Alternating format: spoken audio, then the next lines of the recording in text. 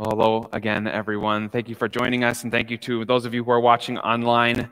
If you haven't met me, my name is Caleb. I'm the pastor at Cross of Life, and we're in a series called A Season in the Minors. Our summer sermon series, just walking through a handful of the minor prophets from the Old Testament. And this week, we're going into the book of Joel. So as I dug into Joel this week, I realized something kind of unique about Joel. It's not very unique. Maybe you found this if you were reading Joel with us this week. Unlike other books of the prophets that list the reign of the king during which they're writing or preaching, or give actually even a time frame, Joel doesn't tell us when he writes. We have pretty good reason to believe it was probably around the 8th century BC, but there's some good arguments for a little bit later. And unlike a book like, for example, Hosea that we studied last week, where the prophet calls out specific sins like a lack of faithfulness, a lack of love, a lack of knowledge, Joel doesn't call out specific sins. So what's the value of this not very specific book of prophecy? Well, the beauty of a book that is not particularly specific, where we don't know exactly everything about the original context into which it was written, is that instead of answering very narrow questions, it can answer really broad questions. And there are two big questions that the book of Joel answers for us. Two questions that, regardless of whether you're a Christian or you're just exploring Christianity, you need to have an answer to. Those two big questions are, why is there so much evil in the world? And what is the Christian God going to do about it? Why is there so much evil in the world, and what is the Christian God going to do about it? And those are the two questions that Joel is going to answer for us today. So the book of Joel starts out with God talking about a locust swarm. We don't really have locust swarms in southern Ontario, not something we struggle with. But in the Middle East and North Africa and Eastern Africa, where presumably the first readers of Joel's prophecy would have lived, locust swarms are a problem. Even right now, you can look on the news, the country of Kenya is struggling with a locust plague. But since I know that you don't struggle with locust swarms here in southern Ontario, I just wanted to read you a quote from one author who was talking about the severity of locust swarms and what they would mean for a culture.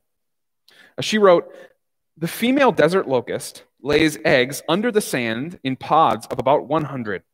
There may be as many as 100 such egg pods per square foot. When the insects hatch, young hoppers may number up to 1,000 per square foot at any one time. The locusts eat all kinds of plants, not only the leaves, but even the tender branches and bark. A locust weighing 3.5 grams will eat its entire weight each day, and a swarm may number 1 billion insects, and 100 swarms may be on the move during a plague. A swarm may cover up to 200 miles in a day." You can actually watch videos of this on YouTube. You can search locust swarm, and there'll be like farmers who've got nets, the kind of nets like you use in your pool to like get leaves out. They're swinging these nets, and they're catching locusts by the hundreds, but they're not even making a dent in the swarm of locusts that's around them. And for a culture like Joel's culture was, this could be absolutely destructive. It would wipe out a crop for an entire harvest season. That's the image that God wanted his readers from Joel to have in mind as he talked about something equally destructive, in fact, in many ways more destructive. An army that was coming. An army that would crush Israel in the same way that a locust swarm would come and completely wipe out a crop. Now, what does that have to do with us? Why do we care about some locust swarm in the Middle East in probably the 8th century BC and an army that came after Israel that was sort of like locusts? I mean, if there's anything that's not actually applicable to us, it's got to be that, right? Unless Jesus tells us it is. And that's why we read Revelation 9 earlier in the service. Well, we're not really sure exactly when this locust swarm came on Israel, and we're not exactly sure which army Joel was talking about, and we don't know all the details about what that army did to Israel when they came. We know what Jesus thought about this text. because he used it when he showed his vision of what the world looks like from God's point of view in Revelation when he showed it to John. So I want to walk back through that text from Revelation and show you what Jesus thinks about it. But to do that, I'm going to have to do something that I absolutely hate, and that's walk through Revelation without proving to you every single point of reference in the scripture. I just don't have time for it. So I'm going to assert some things as I read the text, and you're just going to have to trust me. If you want me to explain it more deeply, email me during the week, and I'd be glad to do that for you. But for the sake of our time today, I'm going to keep it kind of short.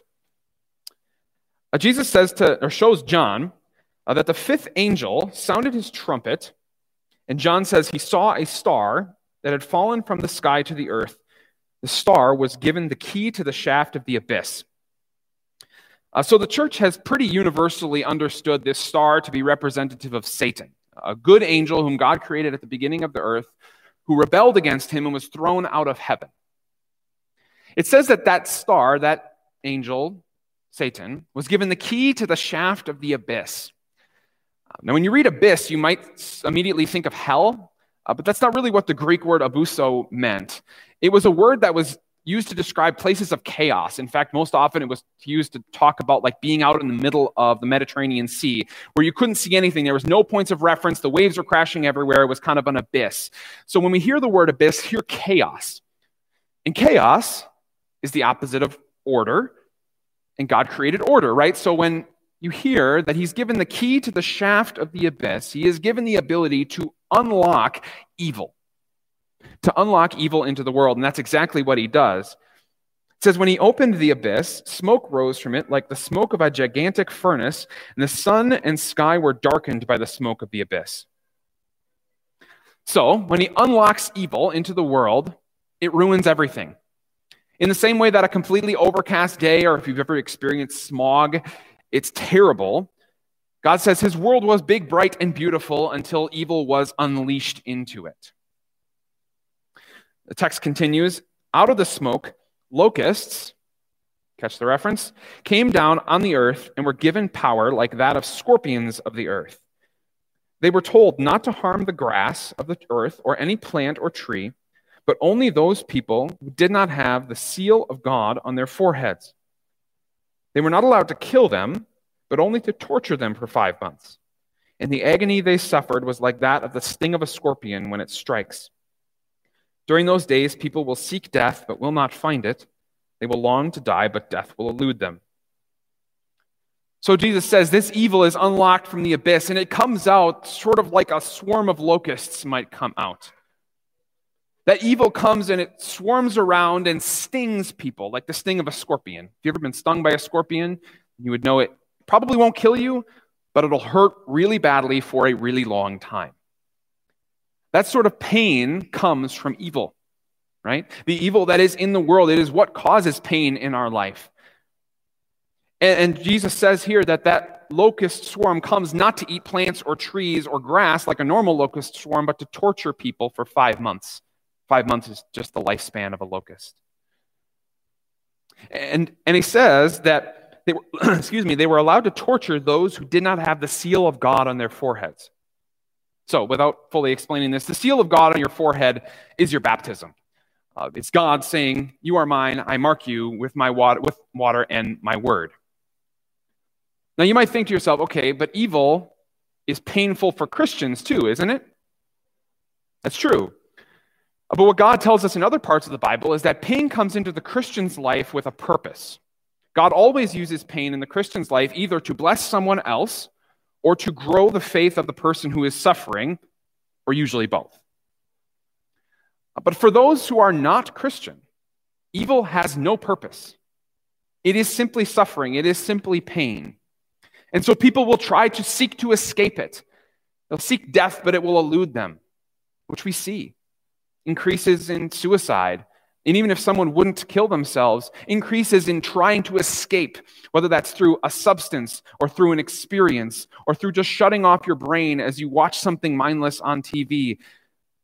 The pain around people is so great that they're trying in every way to get away from it, but they can't.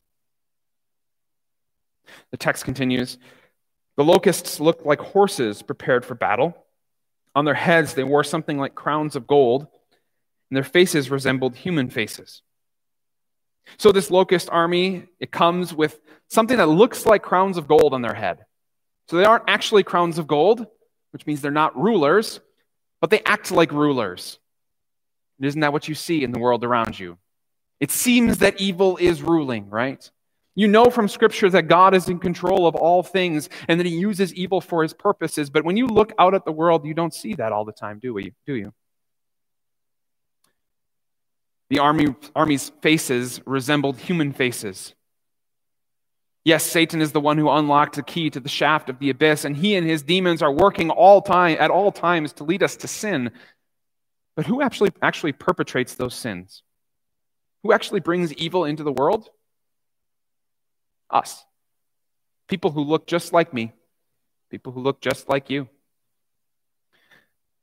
He continues, their hair was like women's hair and their teeth like lions' teeth. So it says the evil is attractive like a woman with beautiful hair, but when you give into it, it bites down hard like a lion. He says they had breastplates like breastplates of iron. In other words, they looked impenetrable, unstoppable. And the sound of their wings was like that of the thundering of many horses and chariots rushing into battle. It was all around you. You couldn't see it, but you knew it was there. You couldn't point to it because it was all around you. You could hear it. He says, then they had tails with stingers like scorpions, and their tails had the power to torment people for 5 months. And they had as king over them the angel of the abyss, whose name in Hebrew is Abaddon, and in Greek is Apollyon, that is, the destroyer, which is a word that is used to talk about Satan. So what does Jesus say? It says, as you look at this locust swarm, because you are not an 8th century BC Christian, think of it in terms of the evil that is in the world. The evil that Satan unlocked as he rebelled against God. The evil that is perpetrated by people like you and me as we are pulled along by the desires of our sinful nature and the temptations of Satan. That evil that causes pain in all of our lives regularly. Think of that army like that. If you look at the world today, that is what we see. A world that is full of evil, that is hurting people regularly. So what do we do about it? Maybe as you look out at the world and you see things like an increase of suicide or corrupt governments or racism or sexism or the hurting of children in things like human trafficking and abusive relationships, you look out at the world and you say, why is it so bad? You're at a loss. You feel like a farmer taking a net trying to catch locusts in a swarm of 1 million. So most people will try to legislate it away. And I don't mean just using government legislation. I mean they'll use rules to try to fix it. They'll take either a governmental rule or a rule that they've made up in their head, and they'll say, if everyone just follows this rule, then this evil will go away. We have to admit it. I will admit it. I've thought about the evil that is in the world right now and thought that if we could just change the rules or people would just follow my rules, then everything would be right. Isn't that what you've thought?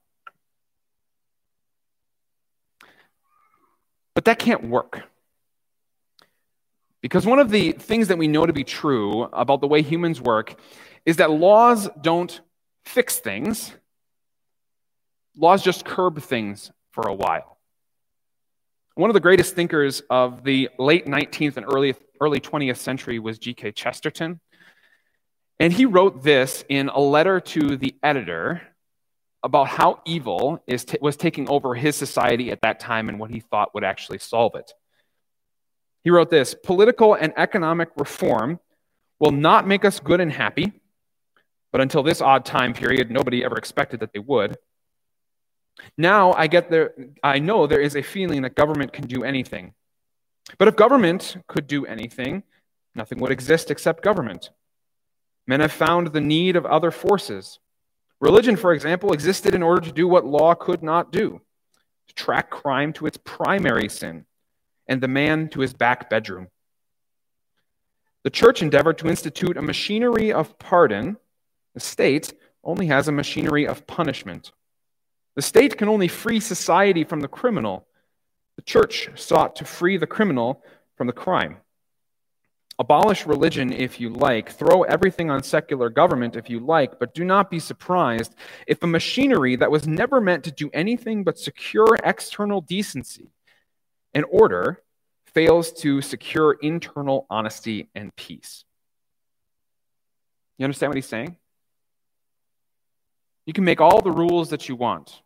You can try all you want to change people's behavior, but it will not ultimately change their heart.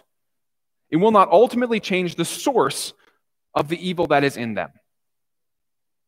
And we know this to be true, don't we? We look out at the world at something that's happening right now, something that our society is struggling with, which is racism, right? Racism is an evil thing. It is a sin. It is something that God hates. But as you think about how to try to solve the problem of racism in our country, you realize it's very complex, and there are a lot of different layers you have to go to actually solve it. I just put together a brief list of things that you would have to work on in order to solve racism in our country. You'd have to work on issues of poverty, education, religion, history, morality, public health, employment opportunities, family structure, cultural values, immigration, governmental structure, capitalism, and policing. And every single one of those issues has their own evil underlying them, right? How do you solve this? How do you solve something so complex and so painful as evil in the world? Well, God gives you an answer through the prophet Joel. He gave it to us in chapter 2. He said, "Even now, return to me with all your heart, with fasting and weeping and mourning." He says, repent. I see that phrase, return to God, a lot on social media. People will say things like, if only our country would return to God and then we would be fixed, everything would be right. I hope they mean repentance, but more often than not, I get the feeling they mean if everyone would just start acting like Christians, then everything would be right. You know what that is? That's legislating morality. It's trying to get people to follow the rules than actually getting them to change their heart. So God says, return to me, repent to me. What does that mean? Well, he tells you, fasting, weeping, and mourning. What is fasting? Fasting is, in a proper sense, of course, giving up something for a short period of time. But in a more broad sense, it is simply disrupting your life in order to repent. It is messing with your normal flow of living in order to repent. It's not saying, I'm going to try harder to repent. It's actually making real change in your life in order to repent. So what does that look like practically for you? I don't know. It might look like adjusting your schedule so that you can be here every Sunday. You can be in the Lord's Supper with us before worship. It might mean adjusting how you spend your money so that you can support the ministry of the gospel through our church or support people who need it through your generosity in the community. It may look like readjusting your priorities for what you do with your time during the week or what you put your kids in so that they can be focused on God's word. I don't know. It's going to look different for every person. How are you going to disrupt your life in order to come back to God? I don't know, but I will tell you this. The level to which you are dedicated to something is shown by what you're willing to sacrifice for it. I'll say that again. The level to which you are dedicated to something is shown by what you're willing to sacrifice for it. Some of you have kids, you'd be willing to die for your kids, right? What would you be willing to sacrifice to hear God's word every Sunday? What would you be willing to sacrifice to be in Bible study during the week? What would you be willing to sacrifice so that you can be in a life group with somebody to encourage them in their walk of faith? I don't know. I think that's something you need to wrestle with. What about weeping? Weeping is a public, obvious, audible show of sorrow, right? God calls us to repent, and not just to repent in a private way in our quiet little room, but to repent to other people. One of the worst lies that we have believed in North American Christianity is that we can be Christians by ourselves without being connected to a Christian community. Frankly, the Bible just doesn't allow it. God calls us to repent to other people. Now, you can repent to me. I promise you, as your pastor, I will keep that confidential. Or you can repent to somebody in your life group, somebody you trust, but repent publicly. Get that sin out there so that it can be forgiven. And then what is mourning? Mourning is not obvious, but it is a deep-seated, constant understanding, consciousness of sorrow. Different than weeping, which is obvious, mourning is underlying.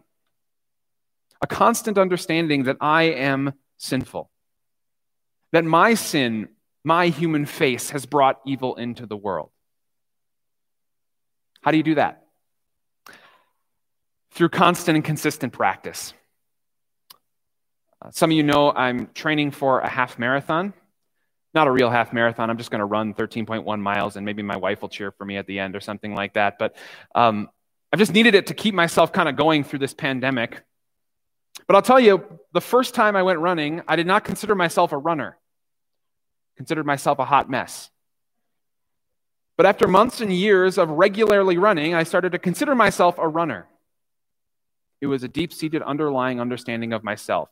Do you have that same deep-seated underlying understanding of yourself that you are evil by nature? That it's not those people out there who are causing the evil. Even though they are, it is first and foremost me. How could that change your attitude? How could that change the way you look at the world? How could that change the way you interact with your family or at your workplace? In the first of his 95 Theses that he nailed to the castle church door in Wittenberg, Germany in the 16th century, Martin Luther wrote that the life of a Christian should be a life of repentance. And when people interact with us, in the same way they could pick us out and say, you're an introvert, or you're an athlete, or you're a gamer, they could also say about us, you are someone who is eager to repent. You are someone who is looking first for your own fault before someone else's fault. I remember when I was growing up, my dad was a pastor, I guess still is a pastor, and he told me a story about a marriage counseling session that he did with a woman, which, by the way, he didn't share with me her information because pastors don't do that, but he told me the story to illustrate this point. He was talking with this woman, and she had a whole bunch of really valid concerns about her husband and her husband's behavior, and after she listed them all out, my dad said, that seems like valid concerns. Can I ask you, if you were to break down your conflict with your husband into a certain percentage that is his fault and a certain percentage that is your fault, what would those percentages be? She said, well, 90% his fault, 10% my fault. My dad said next, she didn't like. Said, okay, let's focus on the 10% then. She hated it. She couldn't stand it. She stormed out of the room because she didn't want to deal with her own evil. She didn't want to deal with her own sin. She wanted to deal with his sin. As we look out at the evil on the world, yes, it is evil. Yes, they are valid concerns. But are we willing to at least first say, evil starts with us? That it's not the conservatives, it's not the liberals, it's not the white people, it's not the black people, it's not the poor people or the rich people or the undereducated or the overeducated. It starts here. That's what God calls us to. He says it in the next verse through Joel.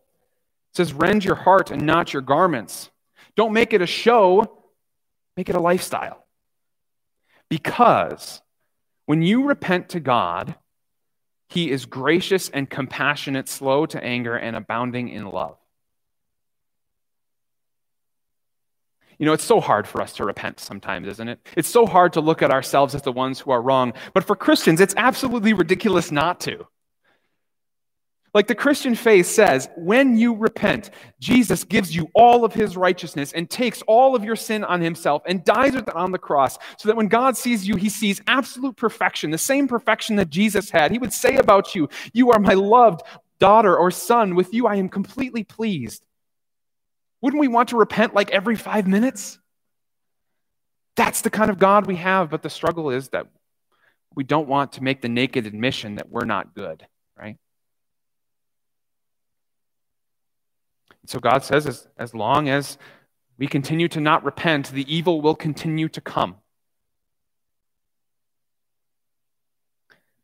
But the beautiful thing is that in Joel's time, those people did repent. Later in the second chapter, it says, the Lord was jealous for His people and took pity on His land. And the Lord replied to them, I am sending you grain, new wine, and olive oil, enough to satisfy you fully. And I will never again will I make you an object of scorn to the nations. Now, we don't know exactly how this happened in the original context. It seems that there was an army that came in and did some destruction to Israel, but that the people repented and God had mercy on them. And he somehow satisfied them fully and made this promise of no longer being an object of scorn. But even though we don't know the original context and exactly what was happening, we do know the ultimate context in which this happened. And we know it because this was the text that Peter chose to preach on Pentecost. You remember the story? Jesus has died and risen and has ascended into heaven, and it is 10 days later, the apostles are all in the upper room for fear of being killed just like Jesus was killed. When the Holy Spirit comes down on them, they see tongues of fire above their heads, and they start to speak in other languages. They walk outside, start preaching, and the people hear them in their own languages, and they say, those guys are Galileans. That doesn't make sense. They're not supposed to speak my language. But then they started saying something pretty crazy. That the day of the Lord had come, and it came when Jesus rose from the dead. That's why they said they were drunk. Do you remember the story? Amazed and perplexed, they asked one another, what does this mean? Some, however, made fun of them and said they have had too much wine. Not because they were speaking in different languages. If someone came up to you who didn't look like they spoke your language and they started speaking your language, you wouldn't think they're drunk. But you would think they're drunk if they started saying, yeah, a guy rose from the dead 10 days ago. But Peter says, fellow Jews and all of you who live in Jerusalem, let me explain this to you. Listen carefully to what I say. These people are not drunk as you suppose. It is only 9 a.m. No, this, what is happening right now, is what was spoken by the prophet Joel. And then he quotes Joel 2, where Joel writes, afterward, I will pour out my spirit on all people. Your sons and daughters will prophesy. Your old men will dream dreams. Your young men will see visions. Even on my servants, both men and women, I will pour out my spirit in those days. I will show wonders in the heavens and on the earth, blood and fire and billows of smoke. The sun will be turned to darkness and the moon to blood before the coming of the great and dreadful day of the Lord, and everyone who calls on the name of the Lord will be saved. For on Mount Zion and in Jerusalem there will be deliverance, as the Lord has said, even among the survivors whom the Lord calls. Now, I'm not going to work through all the ins and outs of that text. You'll have to come back on Pentecost Sunday, but I'll give you the main overview. Peter says, there was a great and dreadful day of the Lord that was prophesied by Joel, a day when the sun would turn to darkness, kind of like it did for 3 hours while a man hung on the cross. And amazing signs would happen, like rocks splitting and people rising from the dead and a curtain being torn in two, not to mention all the miracles that Jesus did in his life. And the result would be, and afterward, the Holy Spirit would be poured out so that people could speak the words of God, which those 11 apostles did, and which the church did from there on, and which it continues to do today. The reason you repent is because Jesus has taken the dreadful day of the Lord, the destruction of the plagues of locusts of evil, into himself so that you can go free from it. You may still experience evil this side of heaven. But because of what Jesus did, and because of the faith that you have, which is because of the words you have heard prophesied to you, you will be saved. There is deliverance on Mount Zion and in Jerusalem. A man was dead, but he is alive again. And he's coming back. And that's what Joel ends with. In Joel 3, he says, let the nations be roused. Let them advance to the valley of Jehoshaphat, for there I will sit to judge all the nations on every side. The evil that is happening, God will judge it. It will not be left unpunished. Someday God will come back and he will give every person exactly what they deserve for their evil, which should terrify you a little bit because you know the evil that is in your heart. But then Joel says, the sun and the moon will be darkened, stars will no longer shine, and the Lord will roar from Zion and thunder from Jerusalem. the earth and the heavens will tremble, but the Lord will be a refuge for his people, a stronghold for the people of Israel. Paul tells us that we are Israel if we have the same faith as Abraham, the faith that trusts in God to be our Savior. There's a lot of evil in the world. Some of it's done by me, some of it's done by you, some of it's done out there by them. God's going to make it right. And the only way he can is by leveling all evil judged, but then also being merciful to those who are in him, for whom he is a refuge, a stronghold. Look forward to that last day when all things will be made right. And until then, repent. And before we leave, I want to get really practical with you because Joel gets really practical with you. When he calls people to repent, he calls out 4 specific groups and says, you specifically think about repentance. They're all right in the first chapter. He says, hear this, you elders, wake up, you drunkards, despair, you farmers, and put on sackcloth, you priests. What do those groups represent for us? Who are the elders? Those who are getting nearer to the end of their life, who see the evil in the world around them, and usually, more often than not, don't think it's their problem anymore. Repent. And who are the drunkards? Those who have excess, enough to get drunk. People who are wealthy. People who have more than they need. It's hard for those people to repent because they feel like they can pretty much pull it off themselves. They have what they need. They're not dependent really on God. Maybe dependent on him when we need him, but not all the time. Repent. The farmers, those whose crops would have been destroyed by the locust plague, if you have value in this world that you are depending on, it will be taken from you. Repent. And you priests, people like me, repent. Because it's easy to stand up here and tell you everything is good, everything's okay, you're all not that bad, and God's okay with it when you are a little bad. But it's hard to stand up here and tell you the honest truth that we cause evil. The good news is that when we cause evil, our God is gracious and compassionate, slow to anger, and abounding in love. And so we rely on that. So live your life as with the attitude of repentance. Work for good in the world out of that repentance. Not because you need to earn God's favor, but because he's given you his favor and has unleashed you to be a force for good in the world. And on those days when everything seems like it's falling apart, when you're not sure how it could possibly be fixed, remember that there is a day coming where God will make it right. And you will be part of the good side of that making it right because you are in Jesus and the Lord is a refuge for you. God be praised for that. Amen. Let's pray. Lord Jesus, the locust swarm of evil is around us daily and we suffer under it. We feel the pain of the evil that we cause, the pain of the evil that others cause. We know that it's easy for us to try to make everyone change or even make ourselves change to make it work.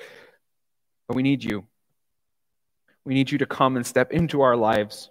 By the power of your Holy Spirit, work faith in our hearts that relies on you, constantly repentant, looking for the good of our neighbor, not in their behavior, but in their faith. We ask these things in your name. Amen.